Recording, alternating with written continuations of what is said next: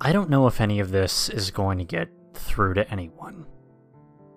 If it does, it's probably because they wanted it to. In which case, I'm really sorry. Maybe they just don't even care.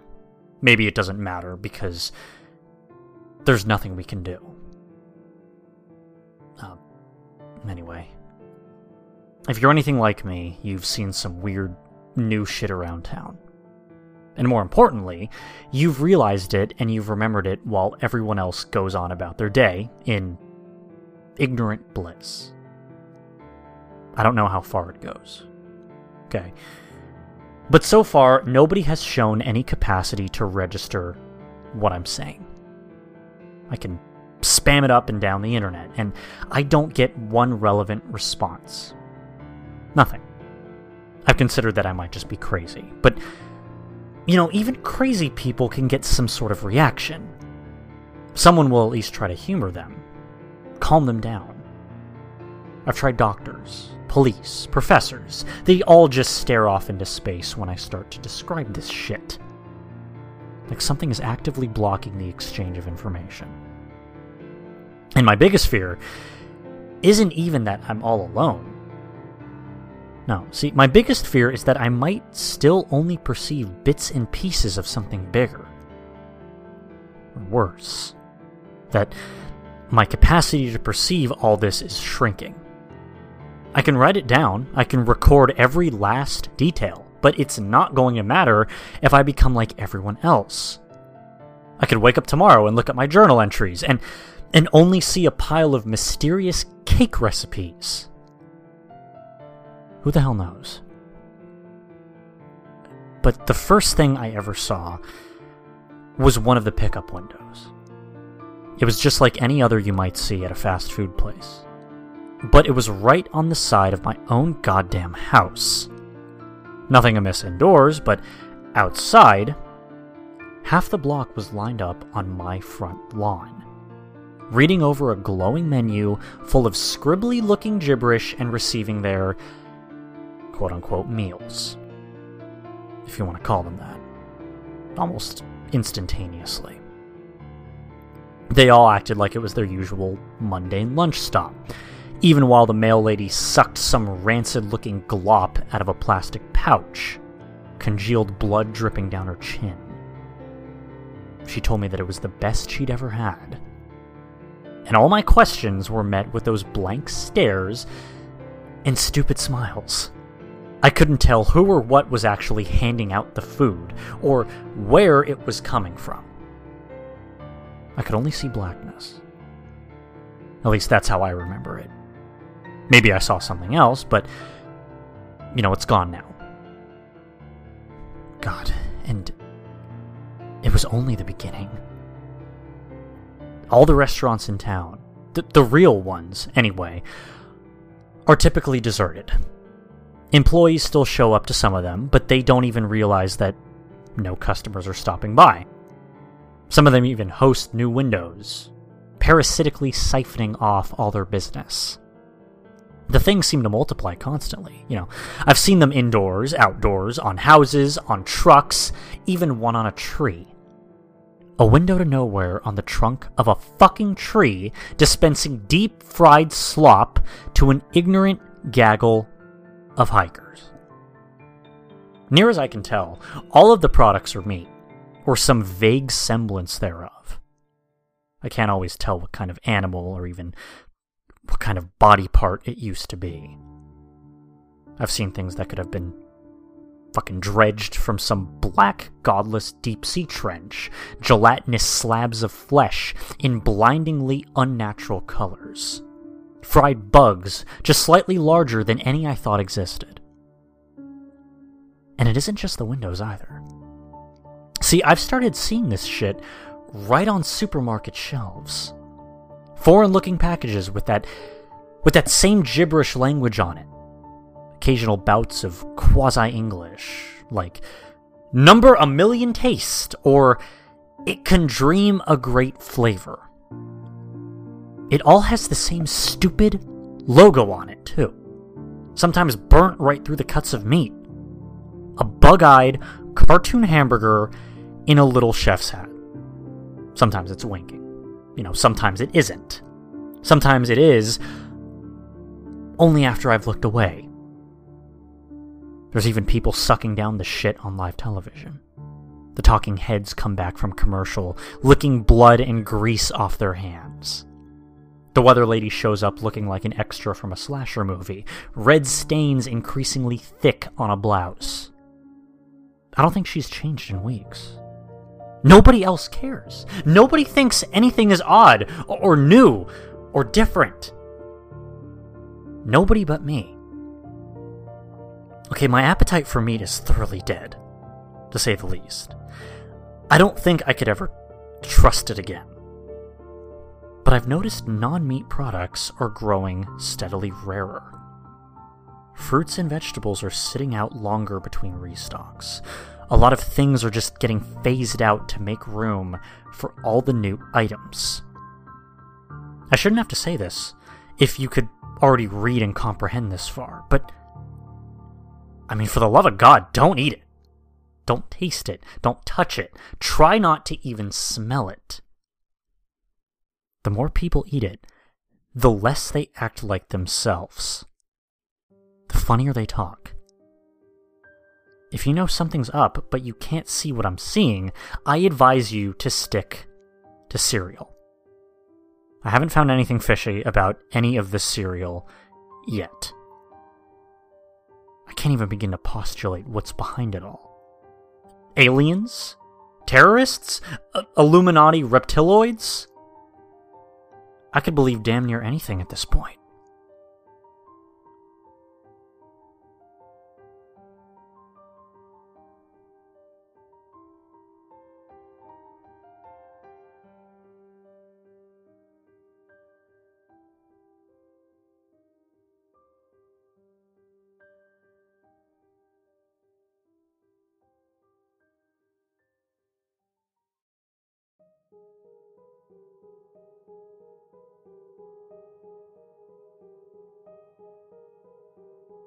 The ads are everywhere. Flyers, neon signs, billboards, all of them written in some weird foreign language that I can't find any match for. Plastered with goofy artwork of bug-eyed hot dogs and steaks and less identifiable things. People stop and stare at them compulsively, pupils dilating while their clouded mind registers God fucking only knows. A lot of people say the same exact thing, in the same exact tone and rhythm, every single time.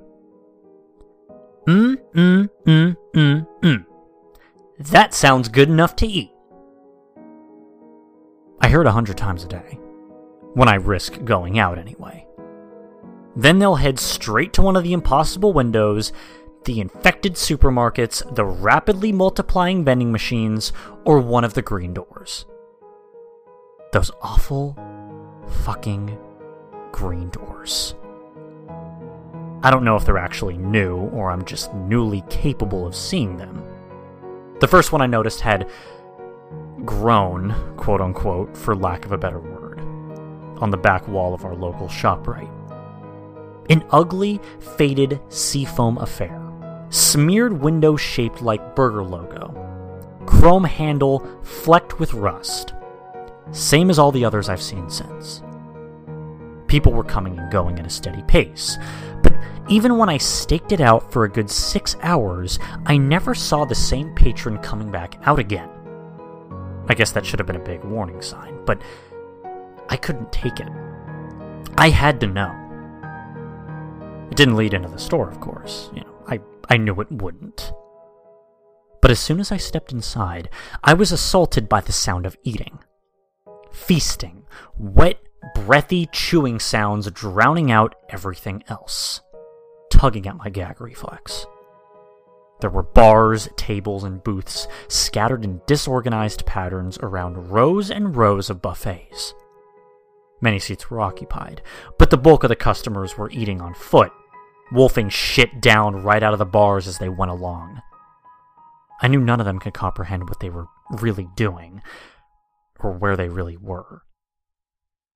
The decor was almost, but not quite in the style of a retro 50s diner, maybe with a dash of Dr. Seuss.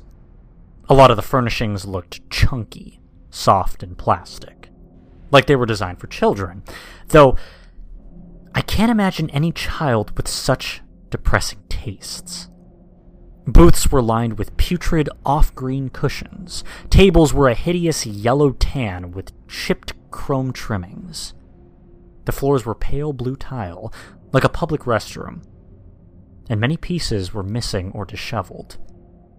The walls were more of that tacky chrome, interrupted by fake wood paneling, giving way to glass windows from that waist height to the ceiling.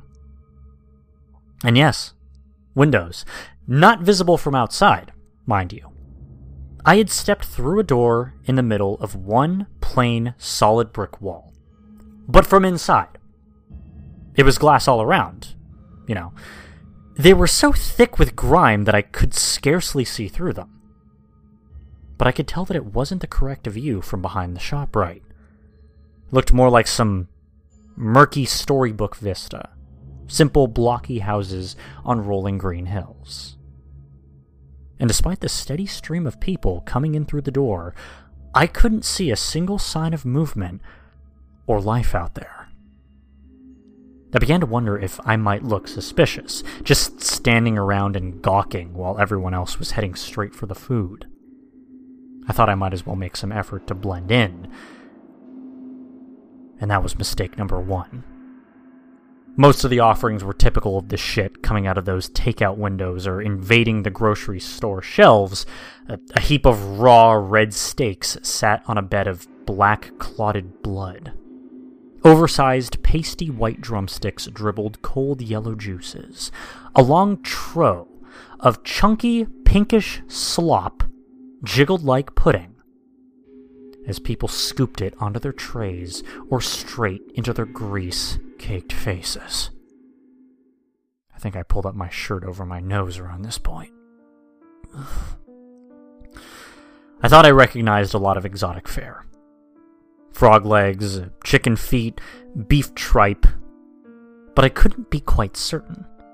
I wasn't sure if chickens had that many toes, or any frogs I knew of grew exactly that large.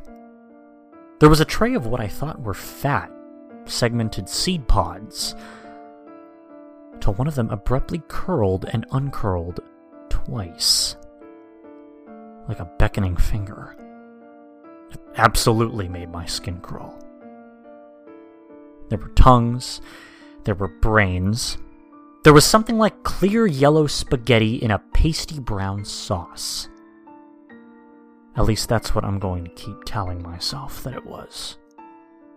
There were fish fins and goat eyes and even bones. Just steaming hot, perfectly bare, white bones. I could barely take the sight of anyone eating. Mrs. Faber, a grim and crotchety old bag from down the street, was digging like an excited child through a big heap of what looked like horse teeth, sucking off whatever scraps of gum tissue she could find. I felt my stomach shudder. We made eye contact, and for a moment I almost thought I saw a look of horrified clarity. Like the fog was almost lifted from her mind and she was just about to ask me what in God's name she was doing. Instead, her eyes glazed over and she smiled that chillingly idiotic smile. "Just like Mama used to make," she said in her hokey, sing-songy tone. She'd have never been caught dead using popping another gnarled yellow molar into her mouth and sucking noisily. I could taste my own bile by the time I backed away from that godless orgy of culinary depravity. And that's when I saw it. The thing I've come to think of as an egghead. It was wobbling around the bars, arms flailing blindly. A chalk-white, naked, sexless human figure dominated by a featureless beach ball of a head. A stick figure made flesh. The alien invasion theory was already sounding better and better. The thing was working its way down one aisle at a time. And it didn't look at first like it had any particular goal in mind. It occasionally clutched at someone's hair or clothing, almost as though desperate for attention or even in need of help. But nobody so much as blinked in its direction. I assumed I could get away with ignoring it like everyone else, until it finally hobbled its way down the opposite aisle and crossed my direct line of sight. It froze. There. The blank, smooth egg face turned directly towards me.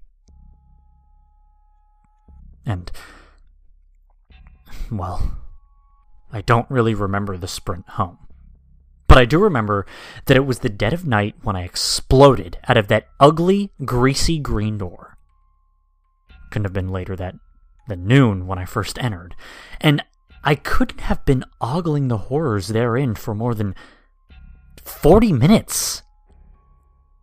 At least from my perspective. I don't know if anything followed me, but I barricaded myself in my bedroom that night just to be safe. The doors and windows are everywhere. If you can read this, only go out when you must, and don't go anywhere new. It might be newer than you think.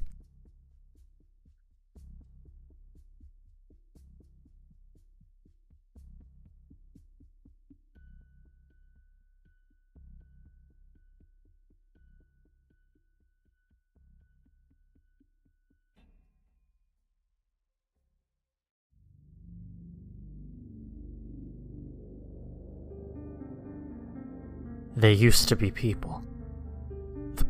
The eggheads. I mean.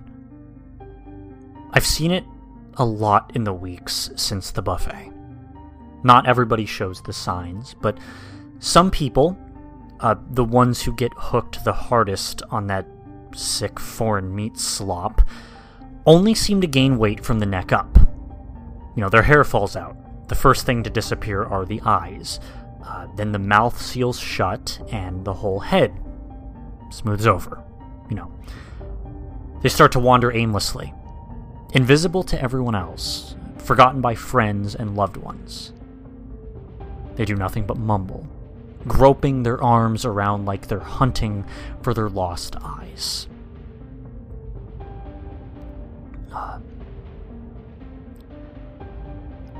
I killed one today. I'd spent my afternoon scrounging around town for normal things to eat. An increasingly challenging task. Avoiding the overtly weird shit is only the half of it. I have to be careful for anything that boasts a new formula or improved flavor. Sometimes I just have to scan the package for the hamburger logo, or check the ingredients for some new gibberish like extracted bone jellies or natural life parts. Some of the untainted stuff is skipping the shelves and going straight into the dumpsters, which I'd been digging through when Egghead got the jump on me, cornering me in a one-way alley between a Safeway and a Walgreens. Its head was bigger than most, an impossibly bloated globe that almost brushed the walls on both sides. I don't know how its feeble, chalky body could have even held it up. It was barely more than a skeleton. Thin skin shrink-wrapped tightly to its bones, and all that remained of its former identity was a black dress tie, swaying like a pendulum from its pencil-thin neck. Its incoherent mumbling sounded at once panicked, apologetic, and threatening as it staggered towards me, limbs outstretched. I had nothing to defend myself with but a bag of stale bread and a warm can of Coke. I screamed at it, told it I didn't know what it wanted, that there wasn't anything I could do, but it just kept coming. Mumbling. The moment my back hit the wall behind me, I snapped, I grabbed the nearest garbage can lid and swung with all my strength, slamming it straight into that fat, bulbous face like a battle axe. Felt like striking a huge, taut basketball. The mumbling grew more frantic, more confused as the thing stumbled backward. Gravity tugging at its awkward cranium, arms whirling cartoonishly as it fought to regain its center of balance. It was like some bent slapstick routine, like somebody struggling not to drop a wedding cake. I charged, screaming like a banshee as I struck again, and the thing finally toppled. Slowly, like it was filled with air. And as it hit the ground, that massive noggin exploded like a swollen tick. With a wet splash, pinkish gore and hunks of rubbery white flesh gushed out of the alley and into the street. And for one terrifying moment, I wondered how the scene would look to the rest of the world. If they'd just seen a random senseless act of murder against a completely normal, innocent human being. The people already nonchalantly stepping over the scattered piles of gore would have eased my mind if it weren't for what happened next. One of those piles started moving. I shit you not, something about the size of a baby was squirming out from the pulverized sludge. A fat, slightly oblong shape with a lot of thin, wriggling appendages underneath. Still too thick with gore for me to make out any details, but it was still between me and freedom, and I could only watch in a confused stupor as it unfurled a pair of big, transparent fins and abruptly took flight, buzzing off into the afternoon sky like a bloated, fleshy bumblebee. It thankfully never seemed to notice or care about me. Funny how I settled on the name Eggheads. I just thought they looked like eggs. I didn't know that they literally were. A woman stopped dead in the crosswalk to smile and wave at the thing as it disappeared into the skyline, then continued on her way with only a momentary look of puzzlement. That, "What am I doing?" look, followed by the, "Well, whatever," one that I've grown so accustomed to over the past several weeks. When I got home, I started reading up on diseases. Parasites, bugs, puzzle pieces dropping into place.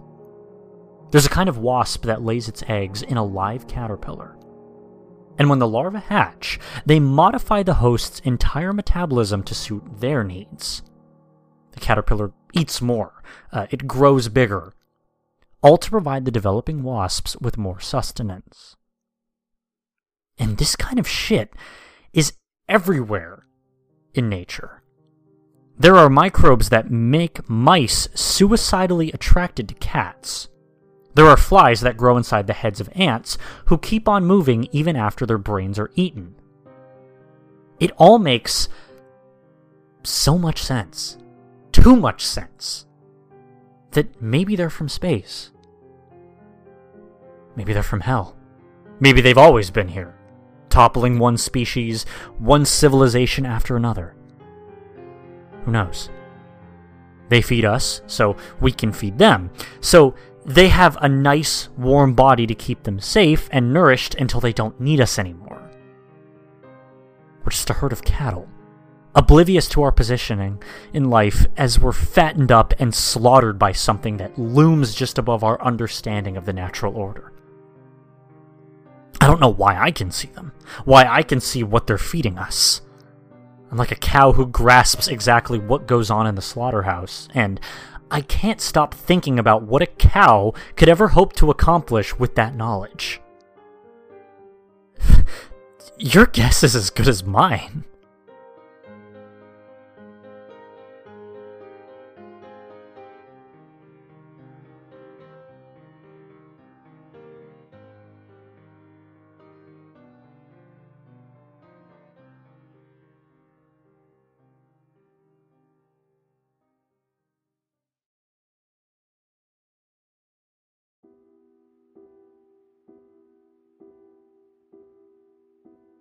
Today, I followed one of the flying things.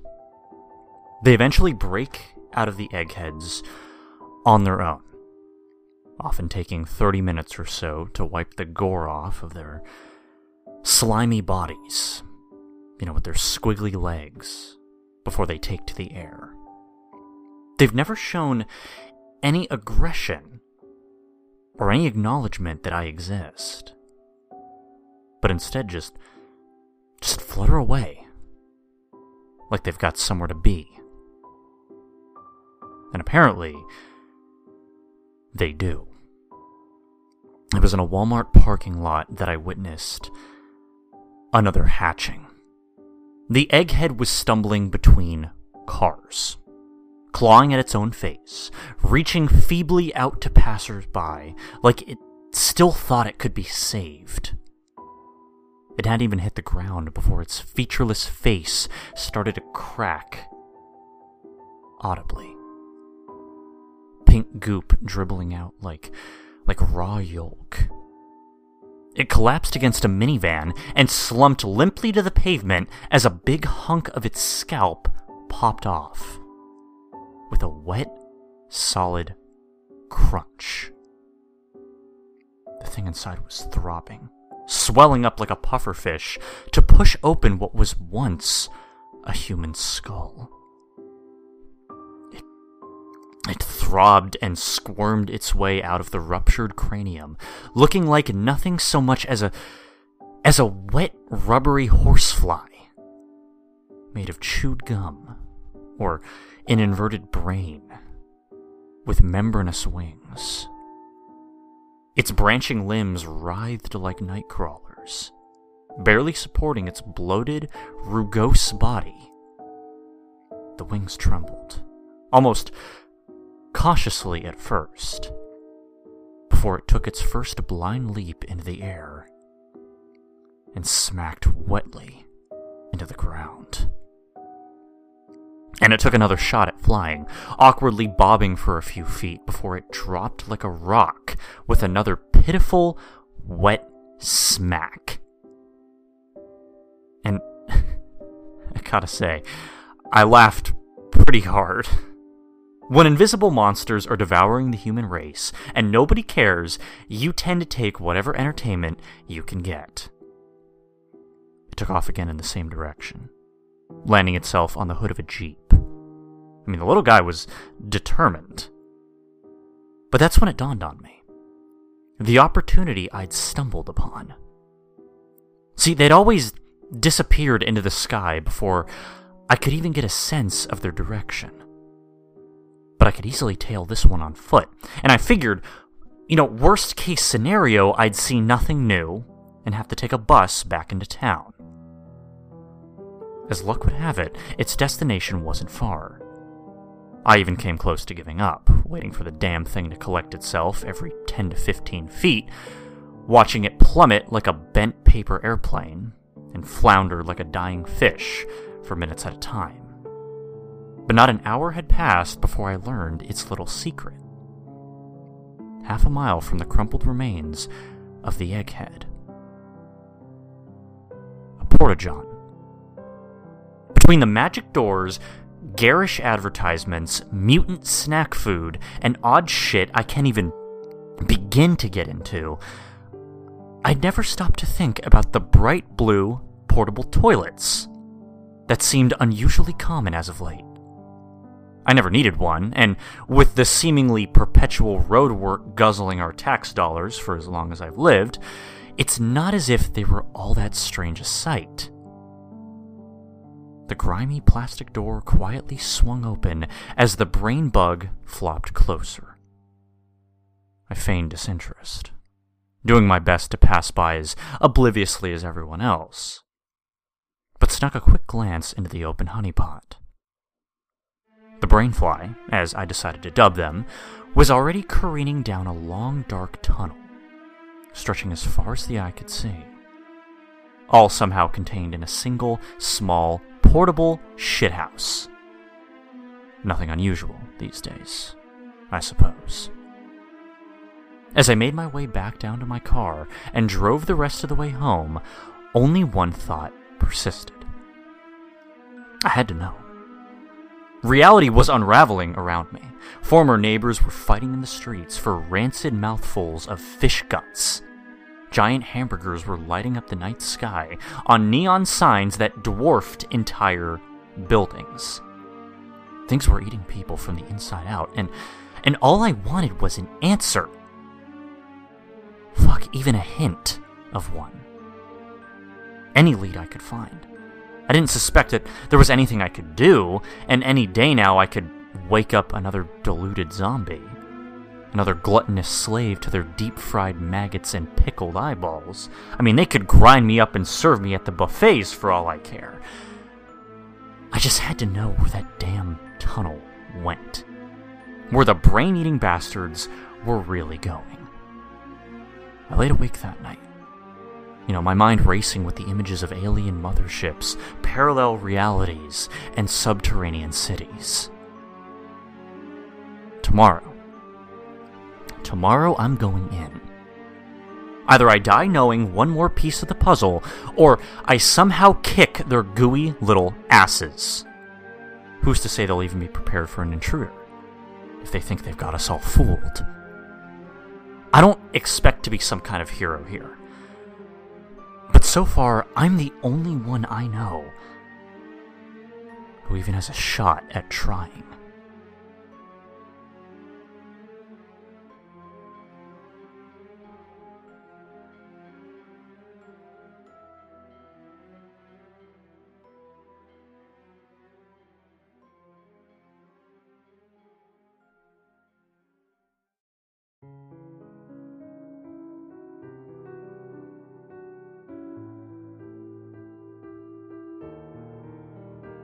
I was not prepared for what I found in that tunnel. It stretched on for over a mile, in the back of what should have been the 3x3 interior of a porta-john. I'd been led there by a flying brain, and what I found still succeeds in surprising me. I'd planned to come prepared, but there was ultimately little that I thought would be useful. I packed a store-bought survival kit, ropes and flares and whatnot, and a heavy metal snow shovel. The only weapon I really thought would accomplish anything. The eggheads only ever responded to bludgeoning, and even then, that only seemed to speed the hatching process.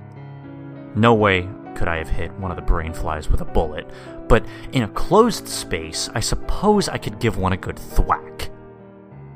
Besides the fundamental impossibility of its existence, the tunnel was wholly remarkable. A slightly rounded concrete corridor interrupted by only squarish rusted grates. The distant droning escalated as I progressed, and soon enough the tunnel gave way to what I suppose I can describe as a sort of factory floor. I don't know how long I spent just standing slack-jawed, my brain fumbling over itself to process everything I was seeing. Think of everything that comes to mind when you hear machinery, for instance. Turning cogs, conveyor belts, churning pistons, whirling fans, mechanisms of every conceivable design, and then some. Cranking and pumping away in a space so vast that no floor, ceiling, or walls could even be seen in the distant darkness. Now imagine somebody threw all of that away and hired clowns to remodel it. 50 or 60 years of neglect later, you might have something close to the Burton-esque hell I'd stumbled upon. Everything alternated between cold, grimy steel and a sort of Candyland motif, with vividly striped plumbing and polka-dotted ductwork. I jumped as a shower of sparks flew from an immense robotic arm overhead. Its rusted metal casing and tangled red wiring, a stark contrast to its Mickey Mouse glove hand. I found myself retreating a few steps into the tunnel as it reached out, joints groaning with neglect. and pulled the tremendous lever with the shining pink knob, an action inexplicably punctuated by the sound of a quacking duck. Instantly, a checkerboard-looking conveyor belt squealed to life, issuing forth a procession of what may have been dead pigs, though I couldn't see their heads, or even the ragged stumps where any may have once been attached. With a ridiculous slide whistle sound, another huge object rose into view, an angular pink and purple funnel the size of a swimming pool.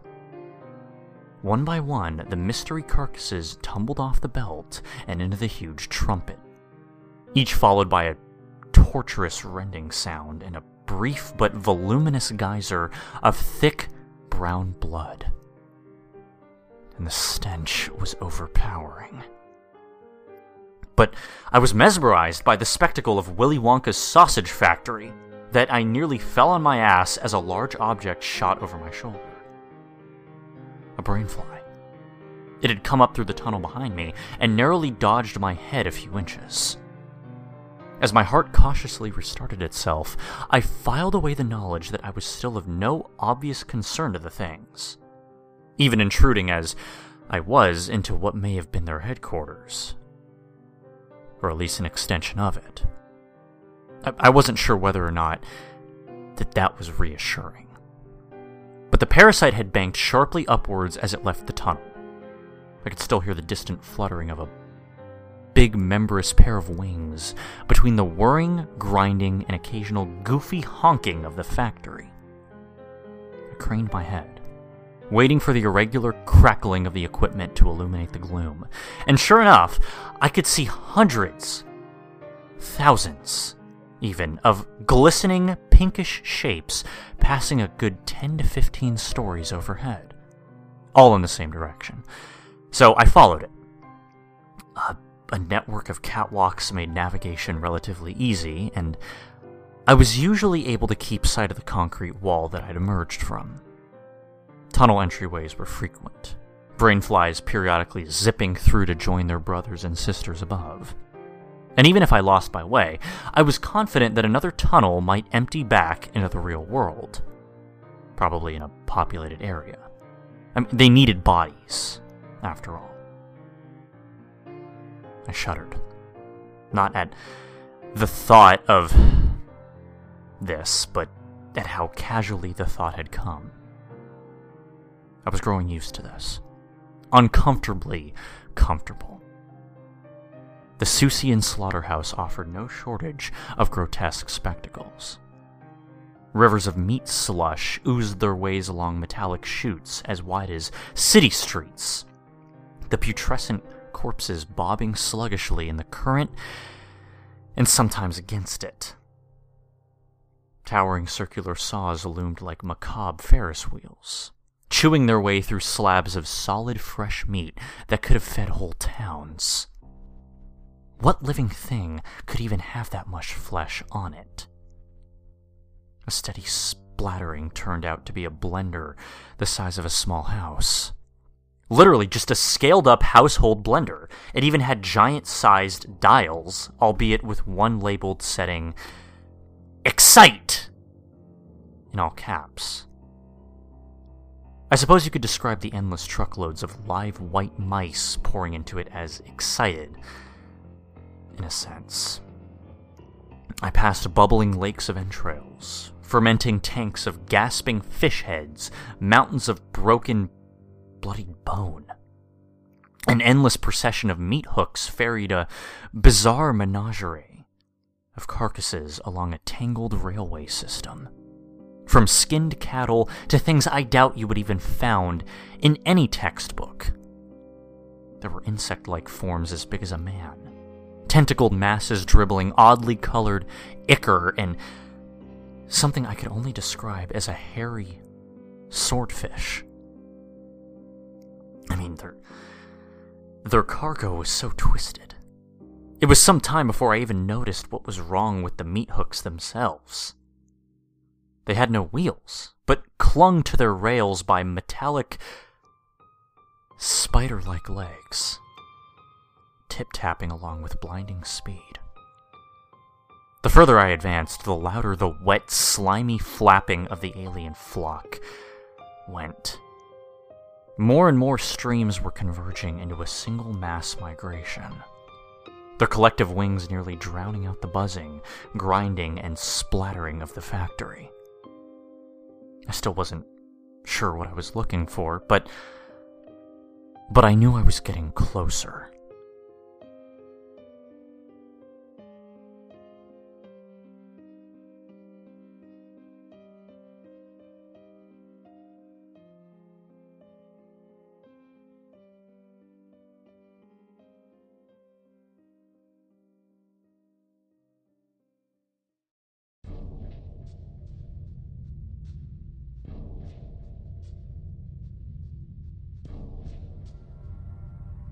I had ascended 6 levels from my starting point when I had my first run-in with non-Brainfly life. My mind almost tried to brush it off as a rat at first.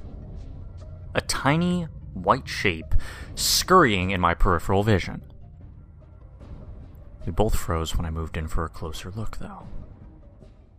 The odd little being was only a few inches tall, pale, and vaguely humanoid, with a large and nearly spherical head. It reminded me strongly of one of those eggheads, but there was little chance that this thing had ever been human. Where there should have been eyes, there were only a pair of gaping, bloody-looking holes. And its mouth was a simple circular hole. In its pale, translucent little hands, it carried a hunk of meat. It didn't look dangerous, but it could have breathed fire for all I knew. I cautiously raised my shovel and took a step back, not wanting to arouse any aggression, and the diminutive imp jerked into motion. In an instant, it crammed the meat into one of its empty eye holes and took a flying leap off the catwalk, landing with a soft, wet splat on a lower level and scampering off into the darkness. From that point on, tiny creatures seemed to be everywhere. I'd catch them watching me from around corners, or busily snatching scraps of food from the conveyor belts. I suppose the rat comparison wasn't that far off. But if the brainflies flew, and the little goblin things were only vermin, exactly who or what had the catwalks been constructed for? I would get my answer soon enough.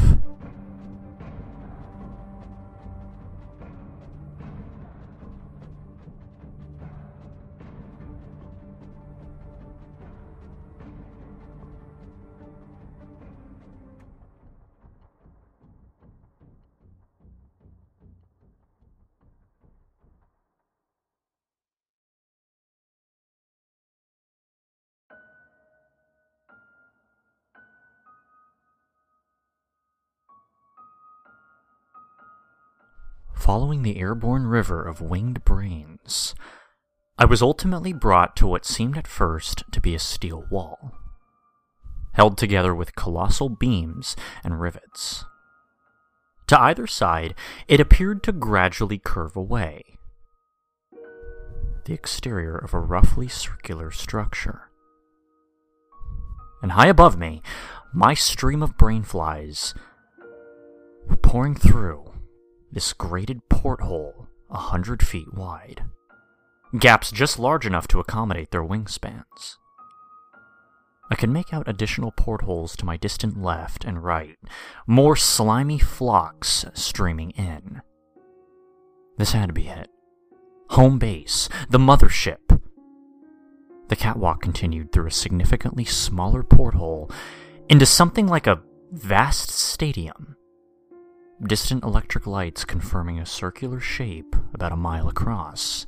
Its floor was solid, polished concrete, while its ceiling was obscured by a torrential storm of living bodies.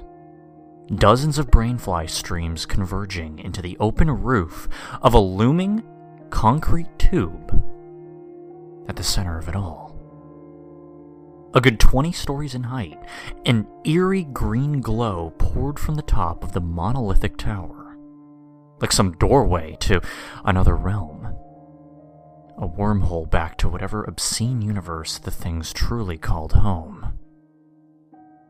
A three-dimensional web of suspended pathways encircled it all, intertwining with a network of immense, grimy pipes a semi could have driven through. It was all so magnificent, so horrific, that I almost didn't realize that I was still moving forward, my jaw hanging in dumb fascination. Nor did I immediately grasp the significance of a metallic sound from behind me. A sound like a gate being shut.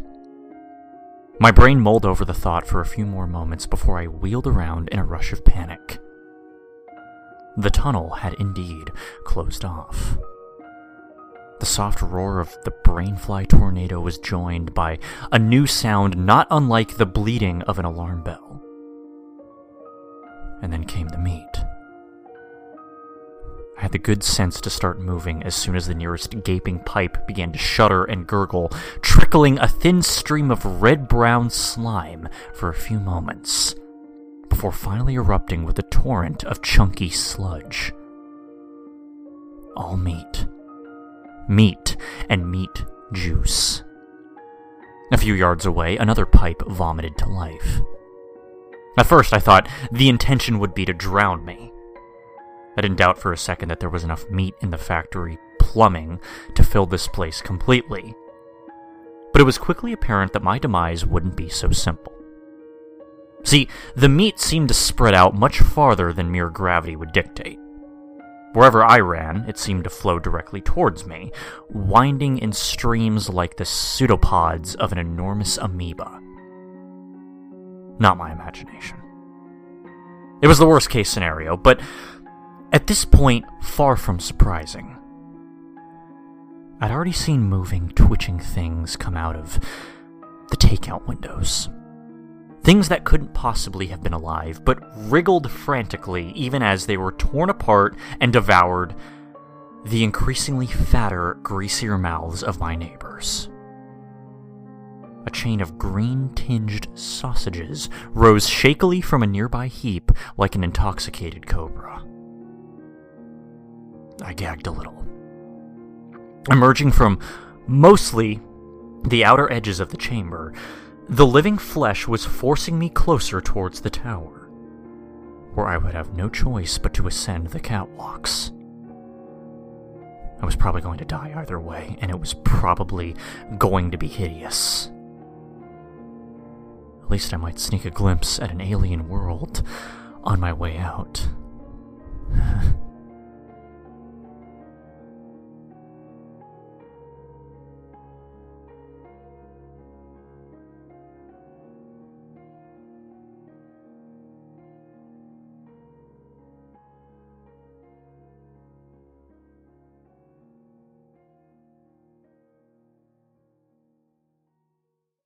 By the time I had climbed only 3 levels, I couldn't see any empty floor space below me.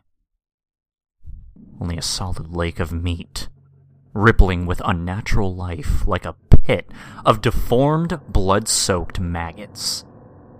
I could see pieces beginning to climb after me, questing blindly until it figured out the stairwells or simply creeping snail-like up the side of the tower. A few managed to catch up to me, or even cut me off, momentarily. But the shovel turned out to be an excellent choice. What I couldn't smash or sever, I heaved over the side. Something like an inside-out penguin toddled up to my feet on the 4th level.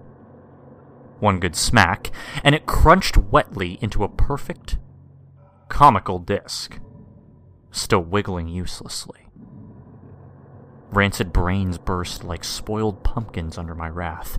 A writhing mass of intestines inexplicably squealed and quote-unquote died once I chomped off what it was loosely employing as a head end. giant heap of pinkish slime gave me some momentary trouble on the 6th level, shrugging off one blow after another until I was stricken by its overwhelming chemical stink and brandished one of my flares, hoping it might be flammable. As though it knew exactly what I was thinking, it retreated like a snail into a rusted metal drum that it had been lugging around. Though individually pathetic, the meat creatures were persistent and increasingly bizarre. Somewhere on the 8th, possibly even 9th level, I turned around to find a big fish head attempting to sneak up behind me, tiptoeing comedically and a pair of eerily human feminine legs. It froze when I coughed, as though realizing too late that I'd been watching it for a good 4 or 5 of its exaggerated, sneaking steps. Some fat, white bug, like a woodlouse, tumbled out of the fish's mouth, chittered angrily and fled on its hind legs before I knocked the fish thing over the edge. The further I progressed, the weirder the things were emerging from the factory's plumbing. Things that must have grown and festered far longer in its lightless metal bowels. I could barely liken some of them to any animal or body part. Pustuled yellow tubes looped along like inchworms, and tentacled black blobs floundered like stranded fish in pools of their own yellow-green secretions. I was waging a war against hot dog scraps from Planet X.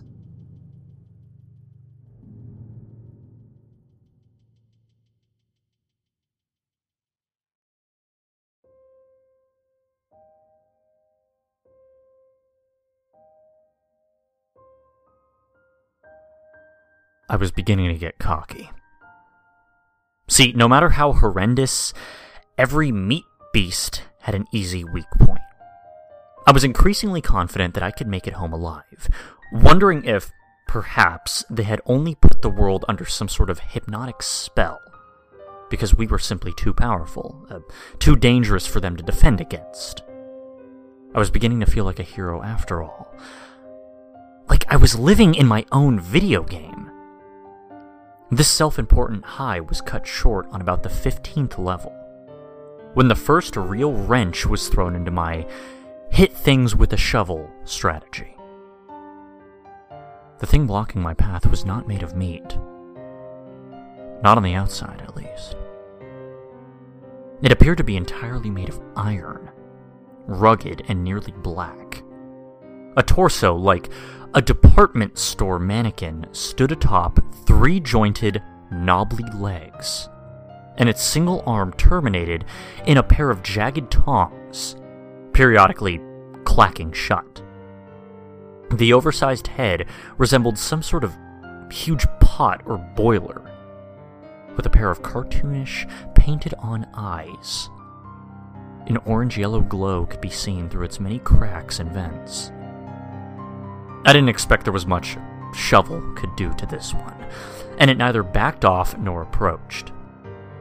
It simply stood there, waiting, daring me to make a move. I could see a dense river of meat bodies surging along the path only 3 levels below, making the same slow spiral around the tower as I was. And fragile or not, there was no way I could keep their numbers at bay forever. I wondered if I'd been taken alive. A dozen images flashed through my mind. The eggheads. The things I'd seen here. Things I'd see in PETA propaganda videos. Any one of them could be my fate. Let's just talk about this, Sunny Mom. The voice snapped me back to reality, if you could call this a reality. It had come from in front of me. From the robot cook, or whatever it was. What? It spoke again. It doesn't have to be this way, Missy George. Besides its mangled grasp of pronouns, it spoke English with remarkable clarity. Its voice was soft and feminine, with just a slight metallic quality. "I'm sorry?" was all I could manage, still dazed. "We can put you right back where you belong, little thing-a-doc. We can fix you up like the rest. You'll never know." I knew exactly what it was talking about. The brainwashing. As far as I knew, I was making first contact with non-human intelligence. And I had a billion questions about what they were doing to us, where they came from, what else was out there in the universe, or multiverse, or whatever we might be living in. Only one thing actually came out, though. Fuck yourselves. It sighed a hollow, metallic sigh, a little smoke escaping from its face vent. It seemed to sink a little at my response. If that's how you want it, whatchamawazzle. It rose threatening on its 3 legs, and I realized what it reminded me of. A barbecue grill. In the blink of an eye, its clawed arm shot out and clamped around the handle to my precious shovel, effortlessly tearing it from my grip and dropping it to the walkway. Fuck. It shot out again, and this time got me by the neck. It slammed me to the ground, taking apparent care not to choke me just yet, but at least cause considerable pain. Its legs clanged noisily as it positioned itself directly over me and pointed its metal ass directly onto my stomach, pinning me down even tighter. Lines of black grease began to roll down the thing's artificial face, sizzling furiously. I screamed weakly through the creature's grasp when a single, tiny droplet met the exposed skin of my arm. It felt like being branded. The monster giggled. Tee! It spoke out the laughter like it was reading from a bad script. If its eyes had been real, it would have been looking directly into mine. And if it had lips, I'm sure they'd be smiling. It bent forward, the grease now cascading in a thick curtain, threatening any moment to start raining in hissing streams onto my exposed face. The claw around my neck tightened, finally pinching shut my airways. It was going to burn my eyes out while it strangled me to death. I let go the thing's arm to shield my face as best I could, wishing I'd had the foresight to be wearing heavier grade gloves as I awaited the torrent of boiling grease. The thing's giggling reaching a fever pitch.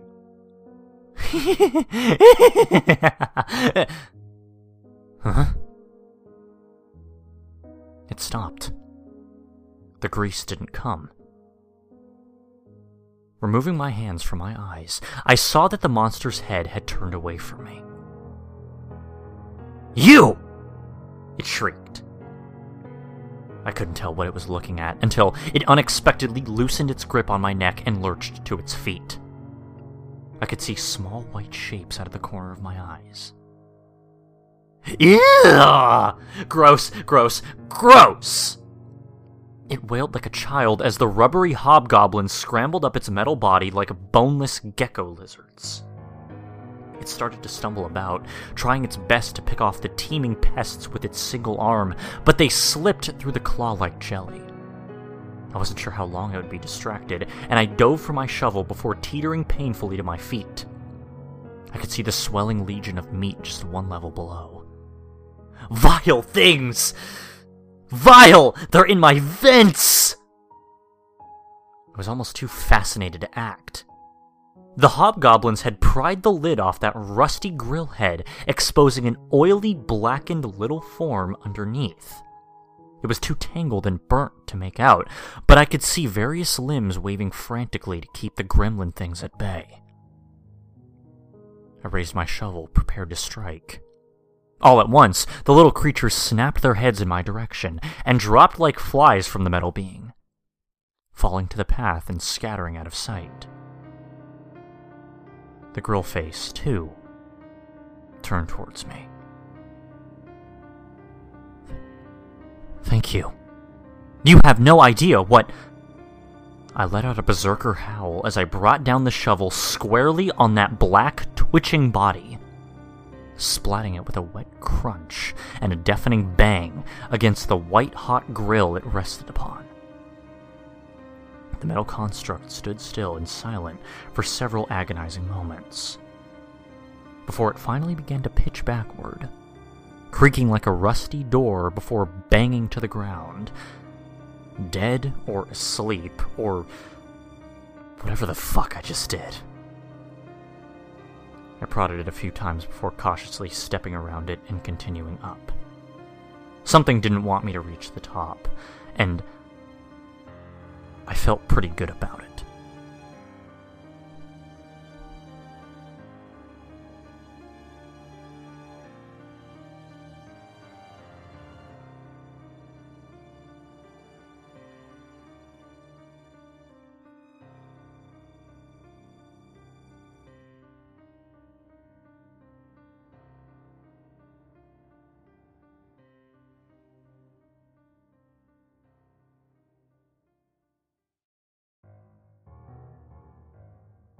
The rest of my climb was relatively uneventful, broken only by the odd hot dog squid or scuttling pork ribs.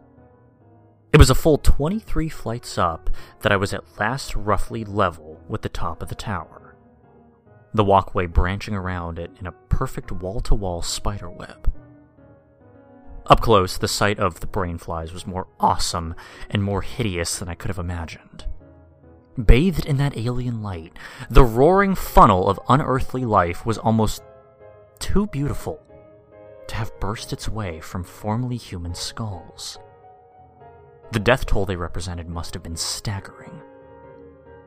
That terrible beauty rather harshly clashed with the figure standing a few yards ahead on a raised rectangular platform, back turned towards me as if it overlooked the tower and appeared to fidget with a large control console. I blinked hard, trying to register its strangely familiar shape. It had no apparent head or neck, its body only a broad, rounded mass, like a squashed barrel. A pair of dark, mushy limbs extended from its sides. A white object bobbled around on its upward surface. I didn't want to accept what I was looking at. It was too much. Even now, it was just fucking stupid. It was a hamburger in a chef's hat, like the logo. If I could sneak up on it, I could plunge my mighty blade straight down into its big, stupid bread head. There was no way it could hear me coming above the teeming bugs, so I took my first, light, cautious step. It whirled around. Fuck. And for a long time, we just stared at each other. The rancid-looking beast regarded me with bulging, bloodshot eyes the size of soccer balls, oozing and twitching as it looked me up and down. I didn't know what else to do. What was going to finally break the staring contest? I lowered my shovel and raised a hand in greeting. Hello? The moldering sandwich stood still for a few more moments before those slimy eyeballs rolled in their lidless sockets, as if I'd just said or done something even more ridiculous than the thing's very existence. I almost began stammering a follow-up statement when one of its slimy appendages suddenly reached for a huge, bright red switch on its console and nonchalantly pressed it. It raised one sludgy beef hand and gave a sort of toodaloo finger wave as its entire platform abruptly plunged through the floor and disappeared out of sight. The elevator shaft sealed off behind it, and moments later, the catwalks began to flood with activity.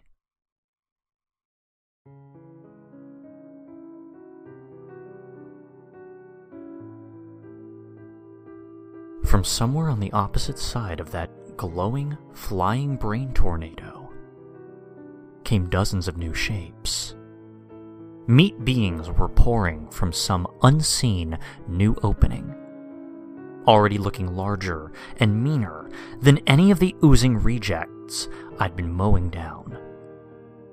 I didn't suppose my little gremlin friends were waiting nearby with any flamethrowers. The first thing to reach me was a squiggly bear-sized yellow mass of soft, tangled limbs, rolling along at a seemingly abnormal speed. It looked almost like an octopus, until a long neck snaked out from its warty folds, snapping at me with an orange beak. A giant boneless chicken. Why was this my life? With a surge of contemptuous bloodlust, I hacked mercilessly into the abominable thing long after it had ceased moving, only for something else to whistle just over my head. I spun around in the shredded remnants of the octobird, coming face to face with a featureless dull crotch with a pair of skinned legs, 6 feet high and fused at the hips. I staggered back, foolishly slipping in the scattered chicken guts and landing flat on my back. The legs terminated in needle-sharp lances on bone, precariously balancing on the metal mesh of the walkway. They raised one wicked lance into the air again, aiming straight for my eyes. And it was a miracle that I put the shovel between us quickly enough. I mean, the legs seemed to momentarily vanish with the speed of its strike. It took a moment to regain its balance as it bounced off the shovel, the thin tip of its bone holding up distressingly well. I had barely managed to sit upright as it took a stab for my heart, and I scrambled to my feet just in time to deflect a third strike. Enraged, I swung the shovel like a barbarian's axe, and the legs toppled. While they flailed over the guardrails, I could swear to God I heard them utter a soft, high-pitched, "Uh-oh." From another direction came a throbbing heart the size of a small car, ambling along its branching veins, an equally gigantic steak knife protruding from its center like a metallic snout. It reared back, raising itself a full 8 feet on its tendrils, and let out a high-pitched, rat-like squeak. Nope. I attempted to flee down another branch of the metal web, but of course was soon interrupted by a clattering, scarecrow-like assemblage of bone shards and flimsy sinew, chattering its many fractured dog-like skulls as it swung a large, saw-toothed jawbone at my stomach. I struck back with my own weapon, its skulls splintering even further beyond recognition. My adrenaline was surging. As single-minded as the gore-faced hordes themselves, I demolished one twisted child of Satan's deli after another. I toppled shuffling golems of pork scraps, wailing ghouls of dripping lard, a serpentine mass of fused chicken feet, and even that giant, squeaking heart, its arteries dousing me with geysers of hot blood as its throbbing at last subsided. I was almost disappointed by how easy it had all been. It shouldn't have been. As I stood in a puddle of mashed viscera, blood, and who knows what the fuck else was streaming off my face, I heard a mysterious clang echo through the vast space, and felt the walkway shudder under my feet. It was followed by another clang. The shaking intensified. Clang! It reminded me rather uncomfortably of huge, heavy footsteps on the grated floor. 2 guesses of what it was. Come on. I dare you.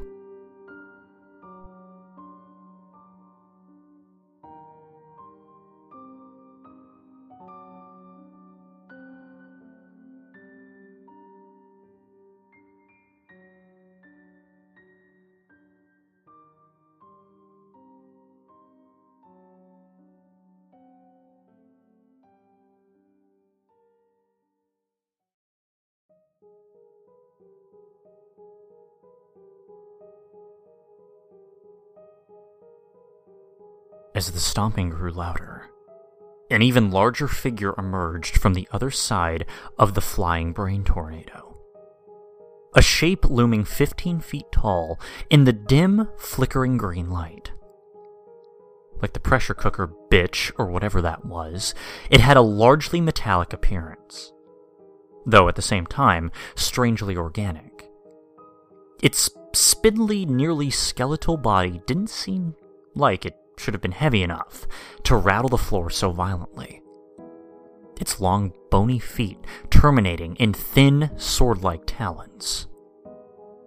Most of its weight was likely concentrated in its head, immediately recognizable as the shape of a sausage grinder, slowly wavering with each laborious step. A pair of slimy eyeballs, like the Burger Man's, stared down at me from one side of this huge contraption. And where there should have been a handle was only a black, skeletal arm, ending in another of those white cartoon gloves. Its worst characteristic, by far, was the way it breathed. A hollow metallic wheeze of increasing speed and intensity. The panting of some starving dog who just caught whiff of fresh roadkill. It stepped effortlessly from one catwalk to another, like a spider scrambling in slow motion along the strands of its web.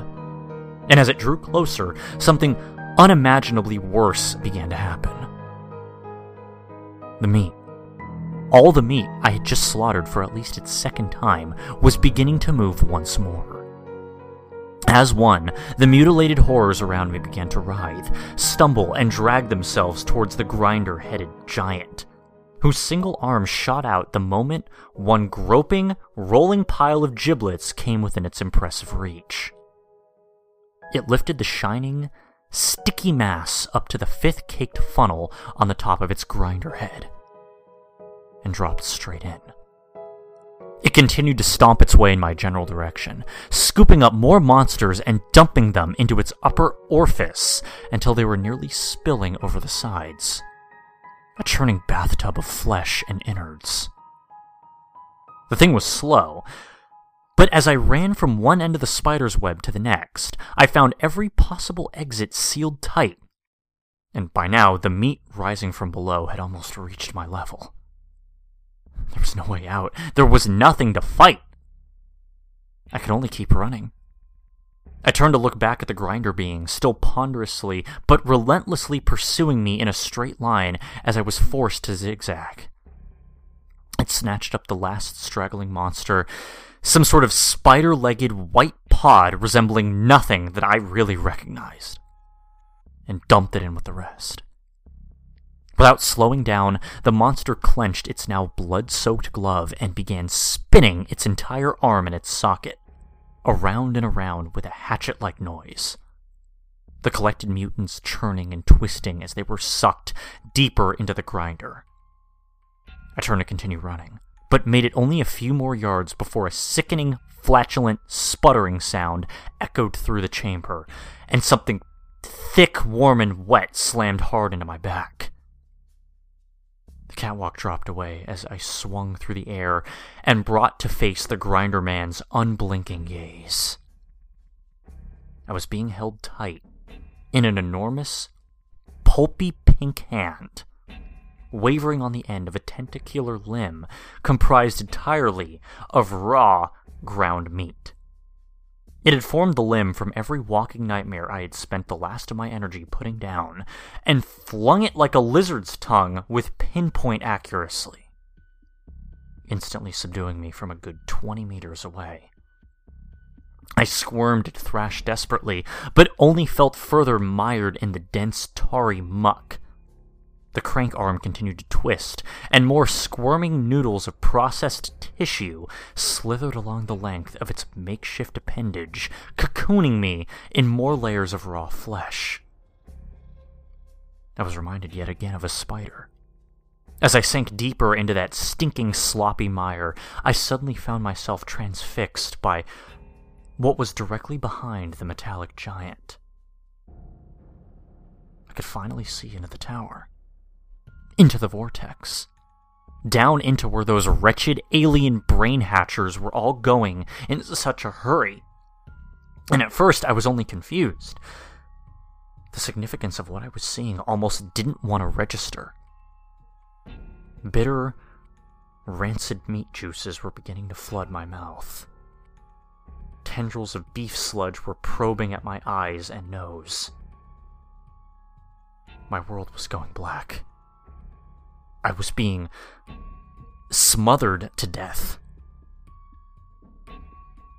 But on the inside, I just couldn't stop laughing.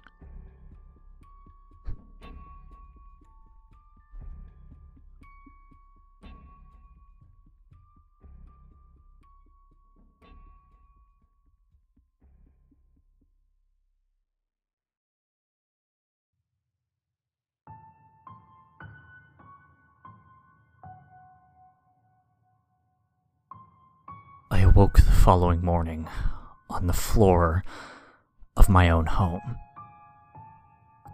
Alive. My body was caked with meat gunk, my clothes sticky with blood. Not a dream. What little must have been in my stomach promptly emptied itself onto the carpet. I guess I'd be tearing those up soon, if there was any real point. I staggered to the shower, my mind racing with all I'd seen in the meat factory. They had, apparently, neither wished to kill me nor erase my memories. I guess they knew as well as I did that there was nothing I could do to them. After all, if cattle couldn't do much to change their fate, what hope could there be for the cattle feed?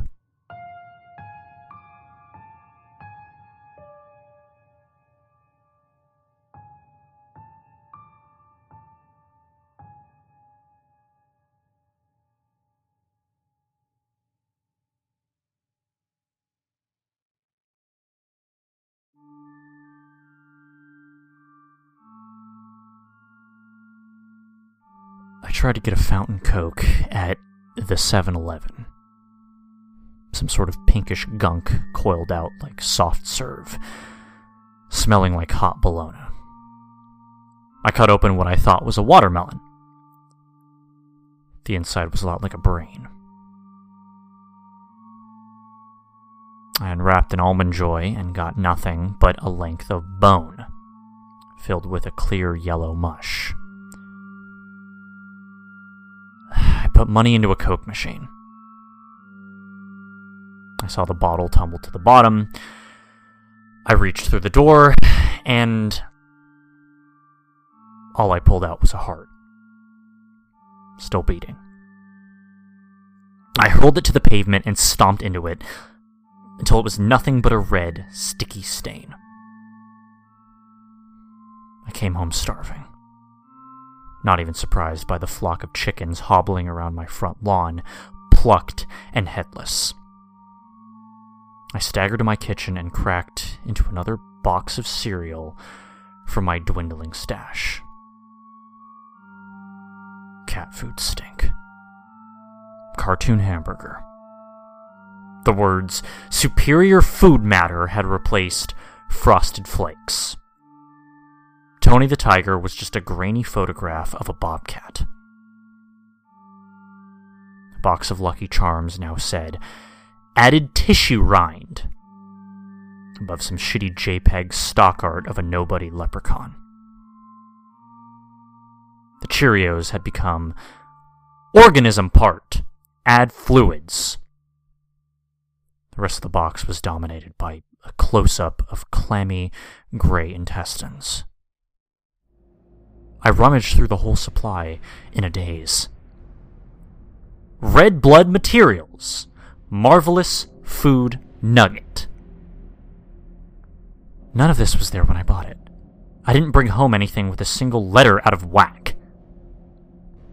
The last box used to be Cocoa Puffs. my favorite. Fred Flintstone still looked like Fred Flintstone, just far too real.